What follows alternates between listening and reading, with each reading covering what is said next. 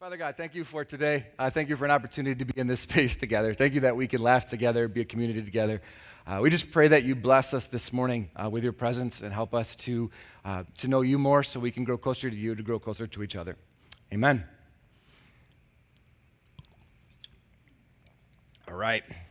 Well, besides being bad at foaling, I grew up a massive Pistons fan. Anybody else a Pistons fan out there? So when I was young, and I got to admit it was relatively young when the bad boys were a thing, but that was kind of my first introduction into basketball, right? The Detroit Pistons, the bad boys, the great team of that particular era. And watched those games with my dad, and it kind of developed my love for the Pistons in that way. And actually, as I got a little bit older, I became a really, really big fan. So much so, went through the dark era right after the bad boys. Loved the Grant Hill era, except for maybe the logo change. You guys remember that one? So we went when the Pistons went teal and put the horse on it, right? Now, I was still a fan there. I actually owned one of these. Carter, if you want to throw up that. If you don't recognize that, what that is a teal Pistons starter jacket, right? If you guys remember that era, I had one of those. I wore it all the time. It's hard to underestimate or understate how cool I actually was. Not only did I have a Pistons starter jacket, I also had some Reebok pumps. Anybody? Yeah? So both of those things. While I was talking about that this morning with Greg and Jeremy, realized Jeremy's too young to know what either of those things are. And that's not cool. That made me feel bad. But it's all right, because I got to look at that again. That wasn't my actual jacket. I just typed in teal gray starter jacket today, and that popped up and brought back all the feels, right? Which, if you actually think about it, starter jackets were pretty dumb. They were the coolest thing in the world then, but the zipper didn't go all the way down, so you had to pull it over your head. It was just kind of a pain. But I had one. It was great. Also brought you all in with nostalgia. I heard that's cool right now, so... But we continued on through my Pistons fandom. We made it through the Grant Hill era, which was pretty great. Then we went through another really terrible stretch until we got to the new bad boys, right? And that was probably the height of my Pistons fandom there, right? You had Ben Wallace, you had Chauncey Billups, you had Tayshaun Prince, you had Rasheed Wallace, you had, who am I missing? Rip, that's it, thank you. Right? So you had that group of guys, and it was that was a fun time. Actually, my brother and I had a little mini season ticket package at that time. So we'd go to 5 games a year. We'd actually could buy the playoff tickets because the Pistons were that good. They made the Eastern Conference Finals a number of years in a row, won a championship in that era. We could sell then our extra playoff tickets and basically go for free all year. Also, if you ever want to know about my tunnel pass story, I shared it with Mike yesterday. It's a good one, but I can't tell it in church. So... we'll save that for later. Different era of my life then. But the point of telling that story is that there was that my fandom was in that space was an interesting thing, and we went through those down eras, right? Before Grant Hill, before the new bad boys.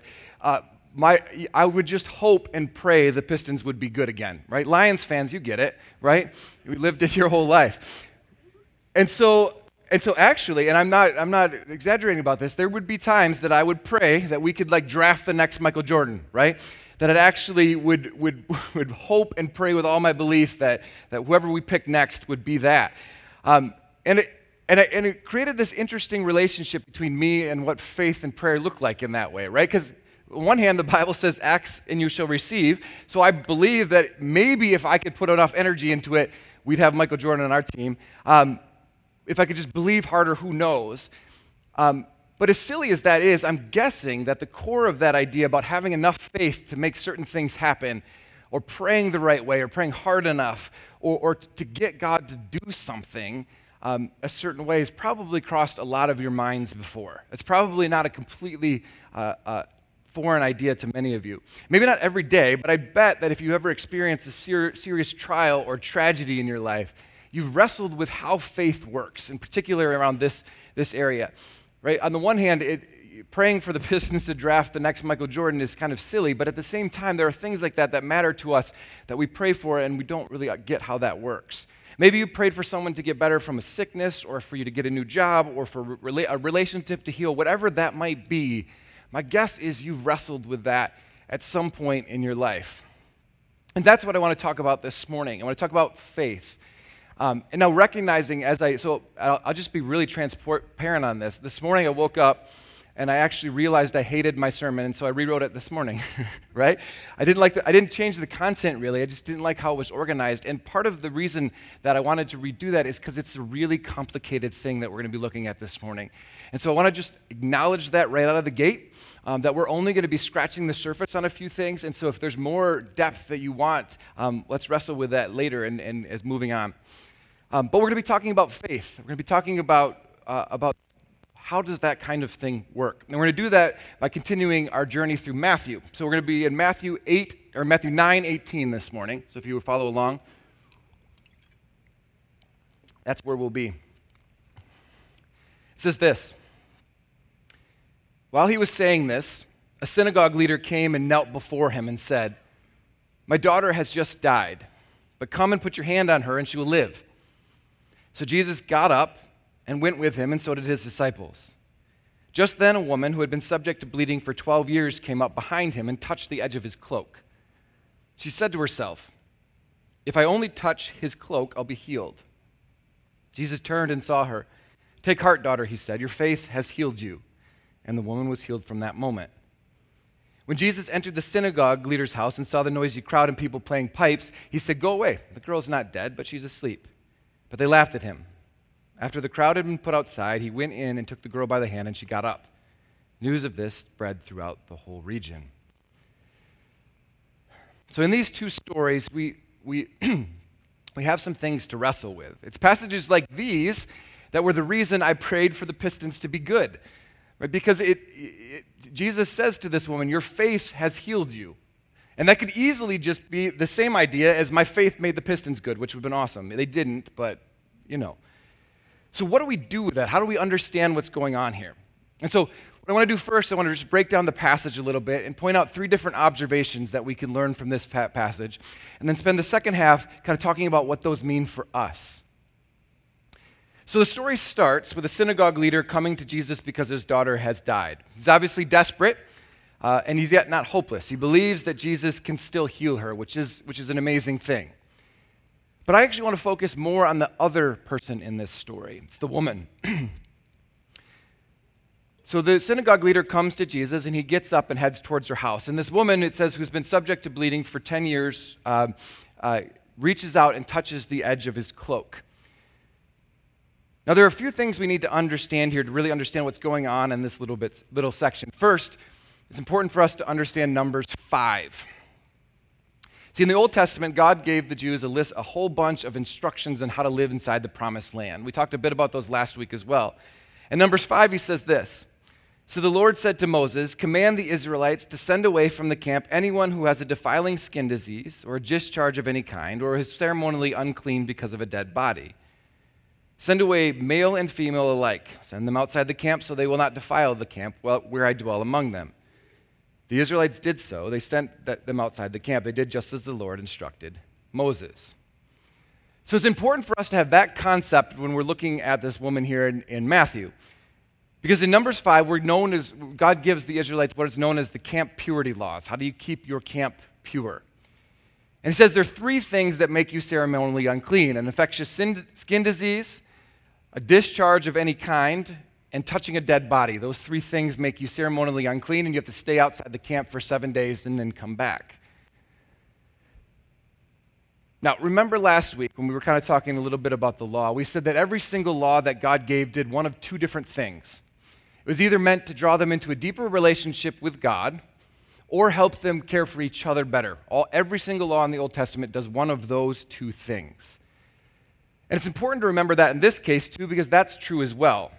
See, at first glance, we can read the passage from Numbers, and we actually think of it as maybe barbaric or cruel, that we would send people out of the camp. But we need to understand that Israel didn't have the same kind of science that we had today.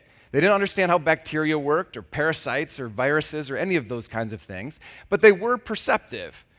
They noticed that if I touch a dead body, there's a good chance I'll get sick, right? Because if you're not caring for a dead body well, a lot of different things grow on them, right? And it's not good to be around them. And then you could observe that if I get sick and then I touch you, you probably could get sick as well. And slowly the sickness then begins to spread through the whole camp. And so as a way of protecting everyone, God said, separate the sick from the healthy. And that's something we can relate to too, right? When we know someone's sick, what do? We take a step back, right? If somebody says, I had a cold last week, we probably don't shake hands. We create a little bit of distance. It's the same idea in this case here. So that brings us back to our story then. Matthew tells us this woman's been subject for bleeding for 12 years. We're told in the other Gospels she had tried everything to get it to stop. She actually says she spent her whole fortune. So which one, she was a woman of means. She used those means to try to stop the bleeding. It didn't stop. But then what does that mean?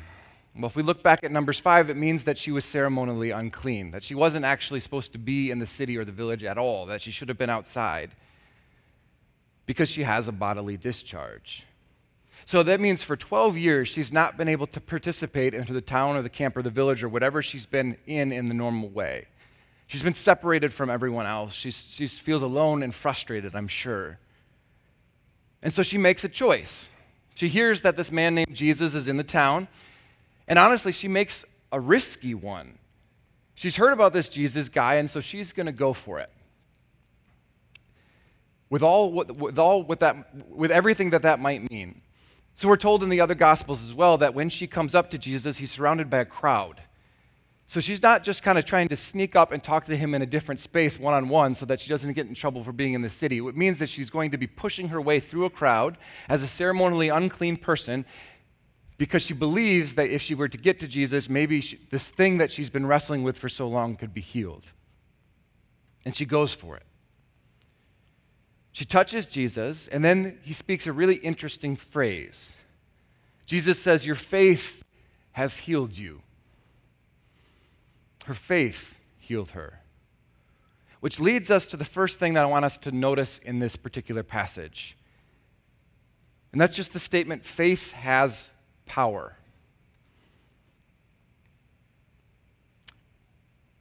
Now, while that statement is true, I want you to hold on to it a little bit. We'll loop back to it.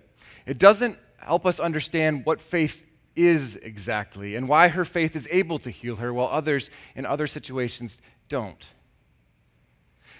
So let's continue on in the story then. Let's go back to the book of Numbers for a minute, chapter 15. So the Lord said to Moses, "Speak to the Israelites and say to them, throughout the generations to come, you are to make tassels on the corners of your garments with a blue cord on each tassel. You will have these tassels to look at, so you will remember all the commands of the Lord." So this here is a picture of a Jewish prayer shawl. So they probably would have looked very similar to this back in Jesus' time. This is obviously a modern one. And you can see there are 4 tassels on the 4 corners of the shawls. They kind of hang down there in front. And each of those has 5 knots tied into them, representing the first 5 books of the Bible, the Torah. Though those knots, the Israelites would actually feel the knots, remembering that the Torah itself was a gift from God, their direction in the world. And those tassels in Hebrew are called tzitzits. So you had tzitzits on the edge of your prayer shawl. And the passage says you're to tie those tzitzits on the corner of your clothes, which is the Hebrew word for kanaf, or the corner of your prayer shawl is a kanaf. So you would have your tzitzits tied to the edges of your kanaf, which matters because then we go to the book of Malachi, which says in chapter 4, verse 2, "But for you who fear my name, the Son of Righteousness shall rise with healing in its wings," it says. Now, maybe that doesn't mean anything to you right now related to the Jewish prayer shawl, but what we have here is actually the word wings here is also the word kanaf. So remember, we had the tzitzits tied to the corners of your prayer shawl, which is your kanaf. So it says, "But you who fear my name, the Son of Righteousness shall rise with healing in his kanaf," right, in the corners of his prayer shawl. which actually, the word kanaf can both be translated to corner and wings. And actually, if you were to hold out a prayer shawl, it kind of looks like wings. So that's how those two things relate to each other. Now, because of this particular passage, it became a pretty common legend amongst the Jews a few hundred years before Jesus and during Jesus' time, that they believed the Messiah was going to come, and when he did, the tzitzits on his kanaf of his clothes would have special healing powers to them because of this particular passage. They believed that whoever the Messiah would be able to fulfill this prophecy. And so what we see here then is that this woman believes that Jesus is the Messiah, that he is the fulfillment of this particular passage, which is why she goes to take the risk that she wanted to take. Which actually brings us to the second thing that I want us to observe in this story. This woman is able to identify Jesus because she knows her scripture, because she knows about the prayer shawl in the book of Numbers, because she knows about the prophecy of Malachi, because she wrestled with who this Messiah is supposed to be, and she believes it's Jesus. And her faith is formed then by the studying of her scripture. The first observation is faith has power. The second one is that she's able to identify Jesus because that she has wrestled with Scripture and has formed her faith in that way. She knows from her Scripture that and come to believe that Jesus is the Messiah that was promised, meaning that his tzitzits then have power to heal her, and so she acts on it. She travels to where Jesus is. She risks a lot to push through the crowd, because who knows what Jesus' response will be? Will he rebuke her? Will he send her away? Will he actually cast judgment on her for violating the law? What is it going to be? But her faith says it's going to be worth it, because if I can just get to the corners of his prayer shawl, I'll be healed. Which actually then brings us to the final observation I want us to take away from this story. She believes her faith had power. She's wrestled with Scripture and identified that Jesus is the Messiah because of it. And so then she acts on her faith. She takes a risk, steps forward, and reaches out and grabs his cloak. Now, this story helps us then begin to build a framework around what faith is and how it works in our lives. It provides us with an example of what faith can do. And so I want to look closely now in the second half here, back at those three observations to see how each of those relates to us today.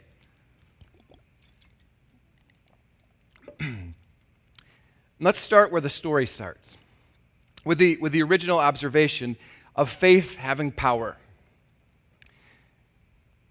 Now, my guess is that those three words hit all of you a little bit differently, because I'm not sure I could use three words that carry more baggage than those. That particular phrase carries an unbelievable amount of baggage depending on which tradition you come from.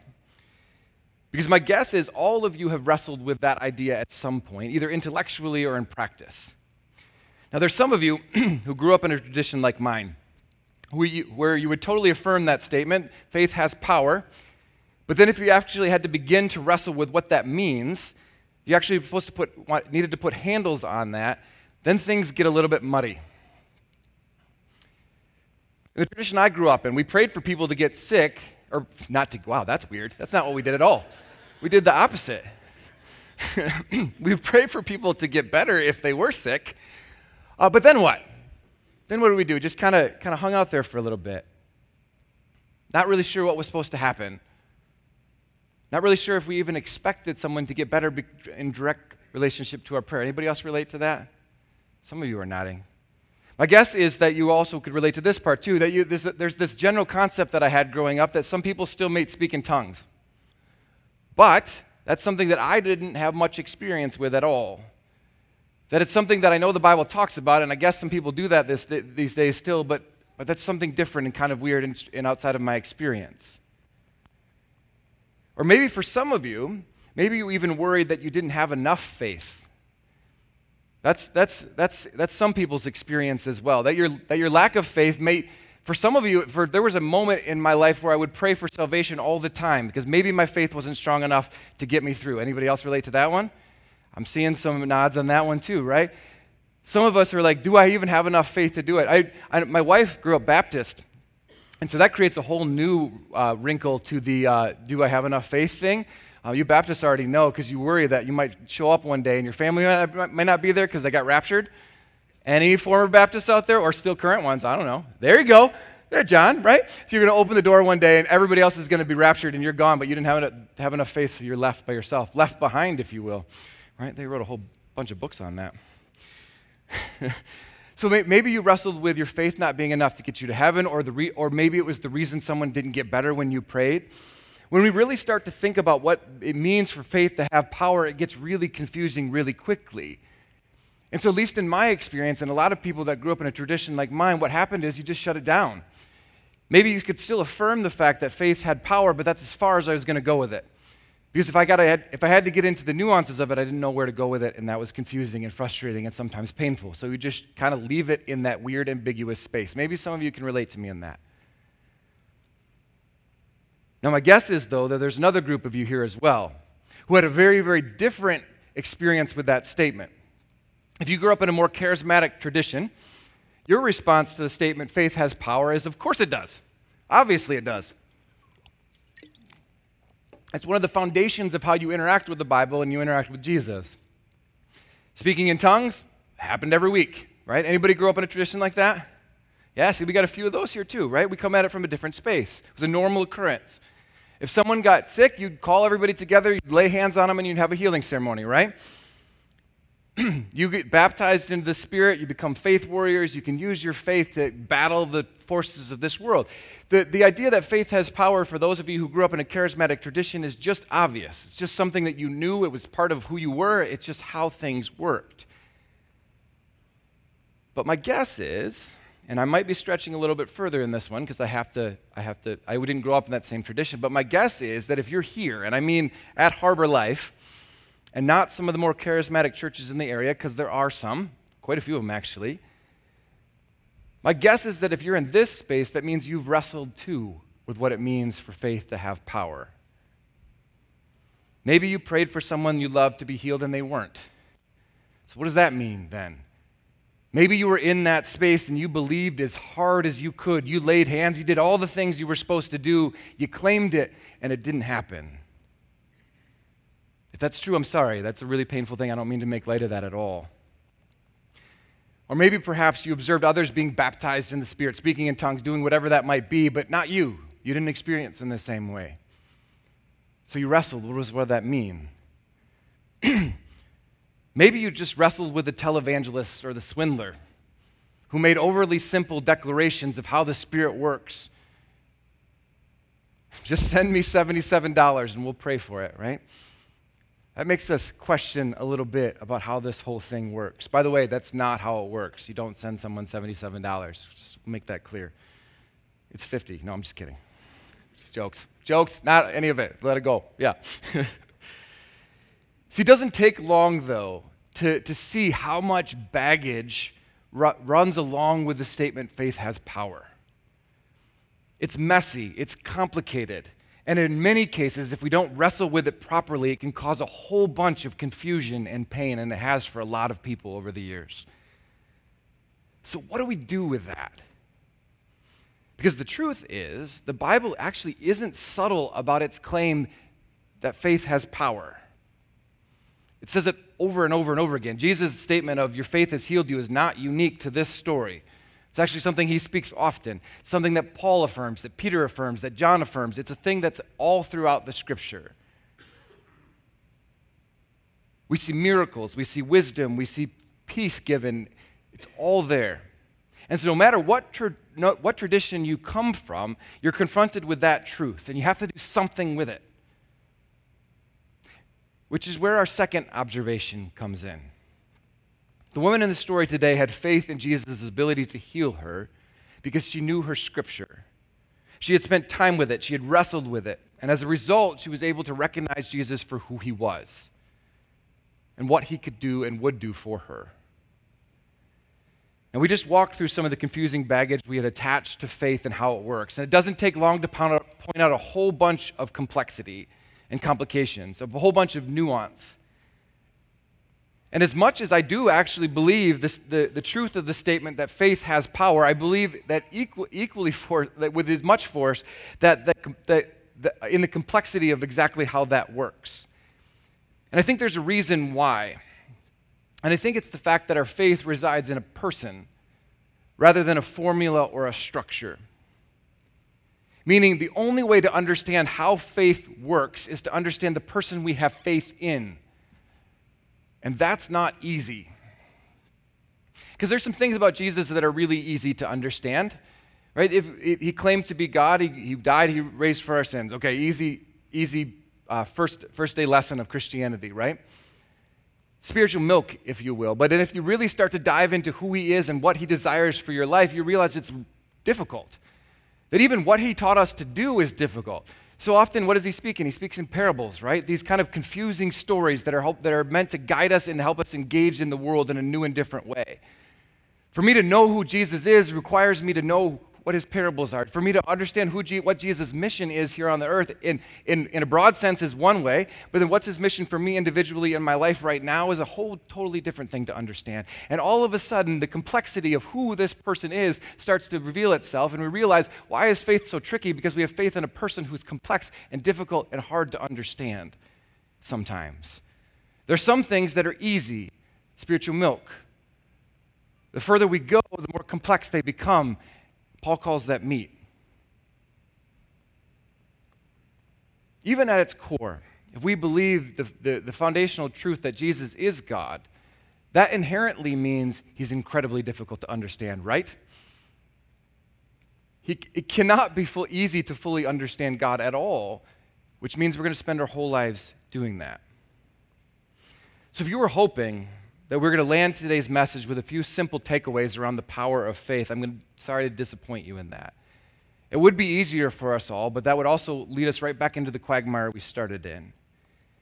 Faith in Jesus is about a relationship with him, with an understanding of who he is, what he came to do, and what our role in that mission is. And like we already said, there are some things in the midst of that we can grab onto right away. There are things that we can, but then there also are going to be things that we're going to have to wrestle with through eternity. It's just the way it is. But,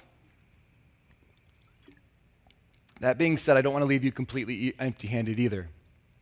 Before I move on to the last observation, I want to share with you just a few things that have been really helpful to me over the years as I've read through Scripture and tried to understand what faith means in that way. So get just three different things here. I'm going an old school, lots of three-point things today, because, again, I'm nostalgic. I was remembering the Pistons and my old three-point sermons, so we're going to be in that space. It's actually 3 sets of 3, though, so I don't know what that means. Anyway, sorry. Some observations about faith. First, faith isn't magic. Now, that might seem like an obvious statement to you, but honestly, most of the time when we talk about faith, we talk about it almost in the same way we talk about magic. But actually, the Bible spends a ton of energy actually emphasizing the fact that it's not magic, more than you think. I think we want faith to be magic, though, don't we? I want to say the right words, I want to say the right incantations, I want to do the right things, and then I want things to happen, right? That's usually how we interact with that space. If I believe hard enough, then someone should be healed. If I claim the job I want in faith, I should get it. That's what we want this faith experience to look like. We want a formula. We want to know how to do the right things to get the right outcomes. But it's important for us to remember the original human sin, way back in Genesis 3, was the desire to be the God of our own life. See, Jesus says through the power of the Holy Spirit, we can do all the things that he did. But what's so critically important is to realize that that comes as a result of relying on the Holy Spirit, not controlling him. Does that make sense? What we want to do is we want to say, if I do these things, then God, you need to do these things. It's not how it works. That's magic. If faith is magic, then we become the gods of our own lives again. We can force God's hands into things if we do the things that in the right order or formula or with the right words. But faith isn't that. It's actually realizing that I'm not God. It's realizing that I have faith in the fact that he is, and he's good, and he would like to partner with me on his redeeming mission. So I do that through His power. In doing that, it's His power doing His will through me. Does that make sense? So often we want God to do our will through His power, but that's not how it works. That's what Simon the sorcerer wanted in the New Testament. He said, hey, give me this gift of the Holy Spirit because I want to do some cool magic tricks. Well, that's setting himself up to be in control of God. It doesn't work that way. Whenever you're in a space where it feels like I get to control what God does, we're in the wrong spot. Now, that doesn't mean we don't ask for things. It is a relationship, so ask away. But faith is trust in another. So first thing that Scripture is really clear on about faith is that it's not magic. That it's God's power working through us rather than us using God's power to do things. Second, and this one was a really big one for me, is that faith isn't all or nothing. Now, I'll fully admit I probably struggled with this one more than other people did, but if there's any of you out there who can be helped by this, it would be good. Growing up, for me, it was either you had faith, you had all of it, it was one big bucket, or you didn't. Right? You hoped that you could just have your bucket be full enough, right? It was just one category of all things faith. But it actually doesn't take long reading through Scripture to realize that's not how it's portrayed at all. Throughout Scripture, we see this relationship between doubt and faith. And actually, Jesus and the book of Hebrews both say that those two things are in conflict with one another. The more doubt you have, the less faith you have. Now, let me be really clear here. That's not a value judgment against you. It's just an exception of, like an expression of reality. We all have a relationship between doubt and faith. There are some things that I'm more certain of, because the book of Hebrews says faith is being sure of what you hope for and certain of what you cannot see. It's a surety and a certainty. But in an idea of faith being all or nothing, then we make doubt this bad kind of thing. But the Bible talks about weak and strong faith as well. A little bit of doubt just means your faith is a little bit weaker, and that again is not a value judgment. It's just it's an acceptance of what is. The other thing that helps us understand that faith isn't all or nothing is the fact that there are different areas you can have faith in. It's not just one giant bucket. So how those things all relate together? I have a strong faith in Jesus as a person who lived, as a person who was God and redeems me. That faith is strong. I don't have a lot of doubt there. When it comes to how spiritual healing works, I believe it exists, I have some faith in it, and I have a whole bunch of doubt. I wish I didn't. Some of you probably are stronger than me in that area. That's great. But in that area, it's not an all or nothing thing. I have some, but I have doubt, which makes it weak. When it comes to who Jesus is, it's strong. When it comes to the ability for Scripture to teach me who Jesus is, I have a lot of faith. When it comes to speaking in tongues, I have doubt for days. Faith isn't an all or nothing thing. There might be areas in your life in which your faith is really strong, where there's not a lot of doubt, and areas when it's really weak because there's doubts that creep all around it. You may be strong in one area and weak in another, and that's just how we all are.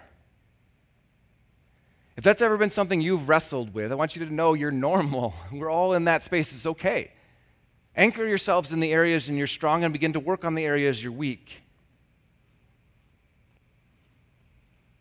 Third observation about faith. It's that it's very different from belief. Sure, faith contains belief, but it's not the same thing. In the book of James says that even demons believe and they shudder. If you viewed faith as just a series of ideas that you have to accept, you're missing a massive part of it. See, I've always found it to be way easier to view faith the same way I view the health of my faith life, the same way I view the health of my body. If I want to be physically healthy, it requires me to be disciplined. Disciplined in the way that I eat, in the way that I exercise, in the way that I sleep, right? You know all the things that you have to do. It's interesting to me that the Bible talks about faith in the exact same way. Actually, the most common metaphor for faith in the New Testament Scripture is your body, right? 1 Corinthians 12, whatever it might be. It's this idea that the way your body functions, the way your body stays healthy is very relatable to the way your health stays, or your faith stays healthy. We talked a little bit about faith practices last week, and it's easy for us then to think about those as workouts, right? They're not always pleasant, but they can help make your faith stronger. Works the same way if we stop doing those practices, though. And I could become the healthiest runner in the world. I won't, because running is the worst. We all know that objectively. But if I were to run often, then I could become really healthy in that way. And when I stop, though, I lose what I gained. Same thing happens with faith. All of the different practices the Bible gives us are help us lead us into this space where we can get stronger in those areas. The more we discipline ourselves in doing them, the stronger our faith becomes. Because again, it's not an all or nothing thing. It can be strong or weak. We can grow and we can shrink. So with those observations, with all of those sin things, let's bring it home to our final observation. The woman in our story today acts on her faith. She steps out. She risks. And that's an important part of understanding how faith works. Faith requires action to be effective. Actually, action itself is inherent in faith. It's why James says, "For as the body apart from the spirit is dead, so also faith apart from works is dead." See, the idea is not, that particular passage has been taught before as having faith and works being in conflict with each other. That's not true at all. What James is saying is that they just are inherent in each other. That if you're going to have faith in something, then you act upon it. If you really believe that eating better is going to make you healthier, then you do it, or make you feel better, right? Then you do it. Otherwise, you wouldn't have faith in it. That inherent in faith is an acting on what you think is best. And this is the point where we get to put a little bit of handles on things. We spent most of our time today at a pretty high level. Hopefully it wasn't too complicated. Hopefully you're able to grab onto some things. And all of the things that we've talked about being true, faith is complex, but it's still accessible. What we see in Scripture is time and time again that Jesus loves and accepts everyone who comes to him. Whether they're faced like the centurion we looked at a few weeks ago, who just says, all you have to do is speak and my servant will be healed. Or it's like the father who comes to Jesus later on in the Bible and says, and he falls at his feet and says, help me in my unbelief because my faith is weak. Whether it's either of those two people, Jesus meets both of them right where they are. But what he does ask each of them is to be humble and honest about where they are. And I think this is an area that I struggled with for years. Maybe you did too. I loved to believe that I was way stronger in all areas of my faith than I actually was. And so I could just ignore the areas I was weak and just focus on the ones I was strong, or even pretend I was strong in the ones I wasn't. One of the best pieces of advice I ever got from a counselor of mine who was trying to help me grow in a different emotional space was that we can't ever grow if we don't admit where we actually are.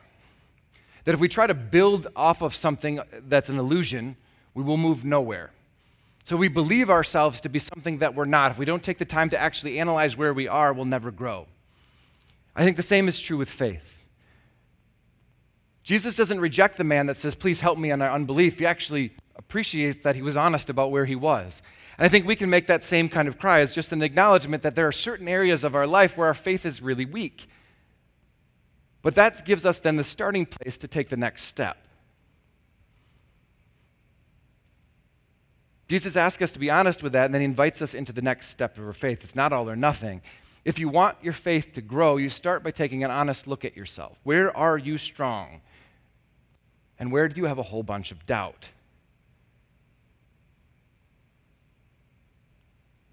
Now, you may be sitting here this morning and going, actually, I doubt pretty much everything.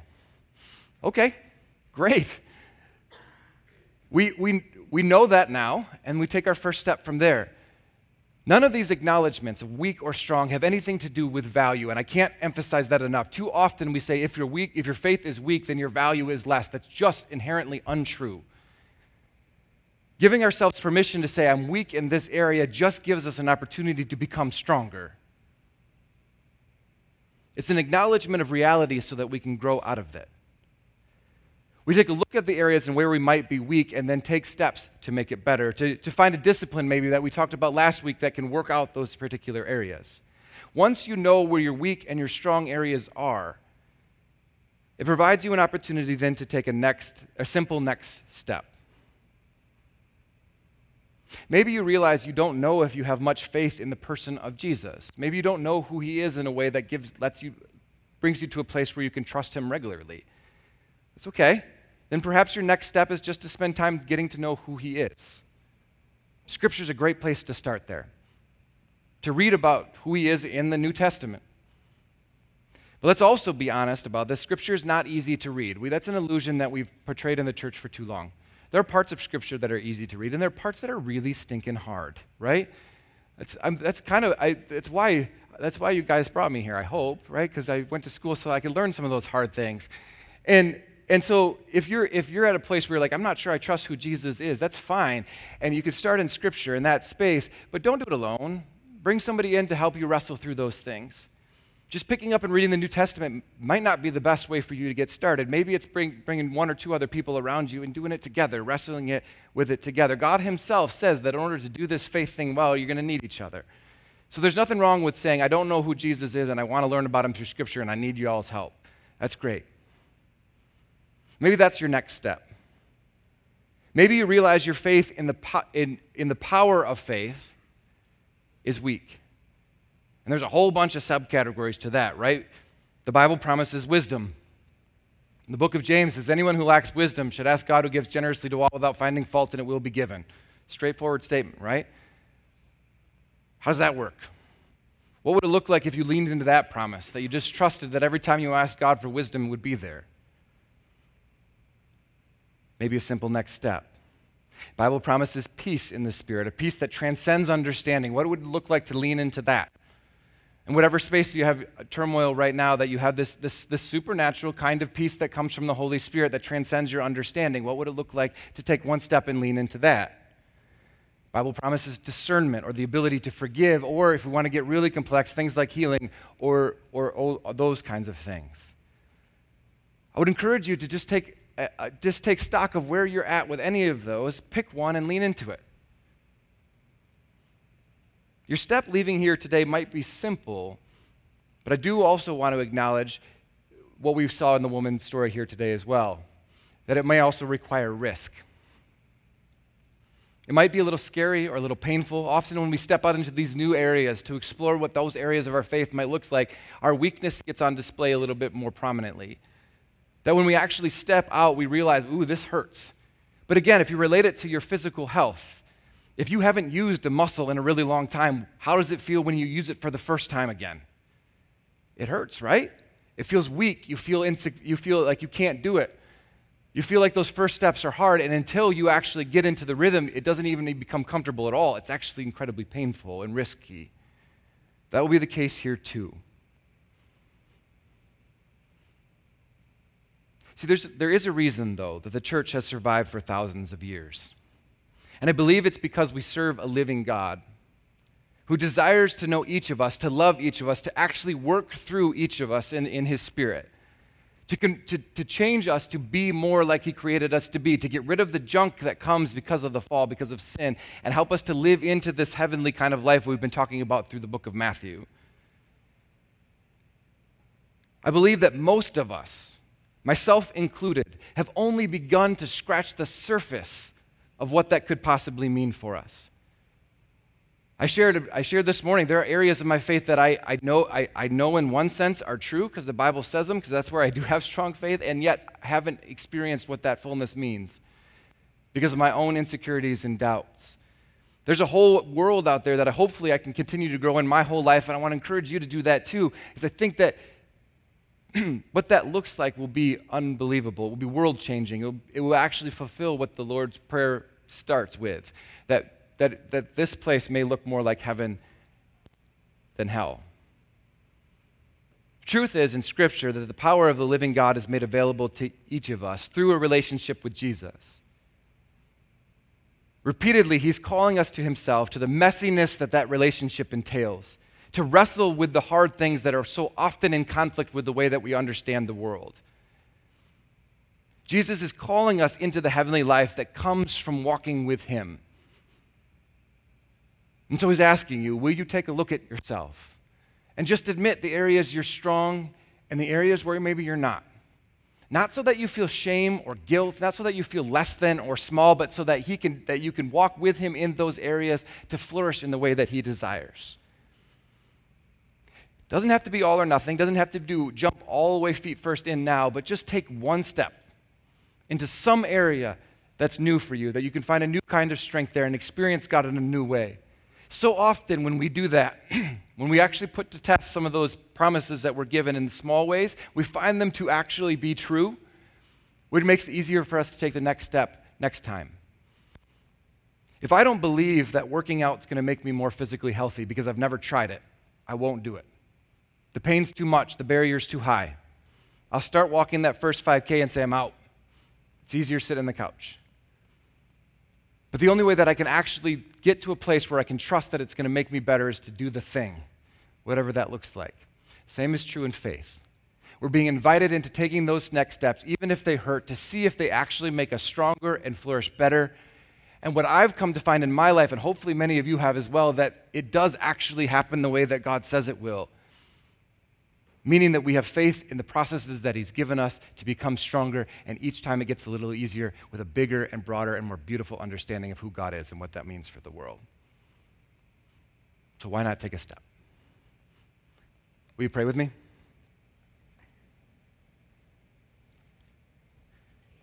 Father God, we just pray that this morning, wherever we may be, whether our faith is strong in many areas or weak in almost all of them, pray that whatever we've come into this space with, that you meet us where we are. That we don't feel shame or guilt for not being as complete as we'd like to be, but we feel affirmed and convicted to continually, for the rest of our lives, strive to be healthier. God, we pray that we can experience all that comes through a relationship with you, through the power of your Spirit.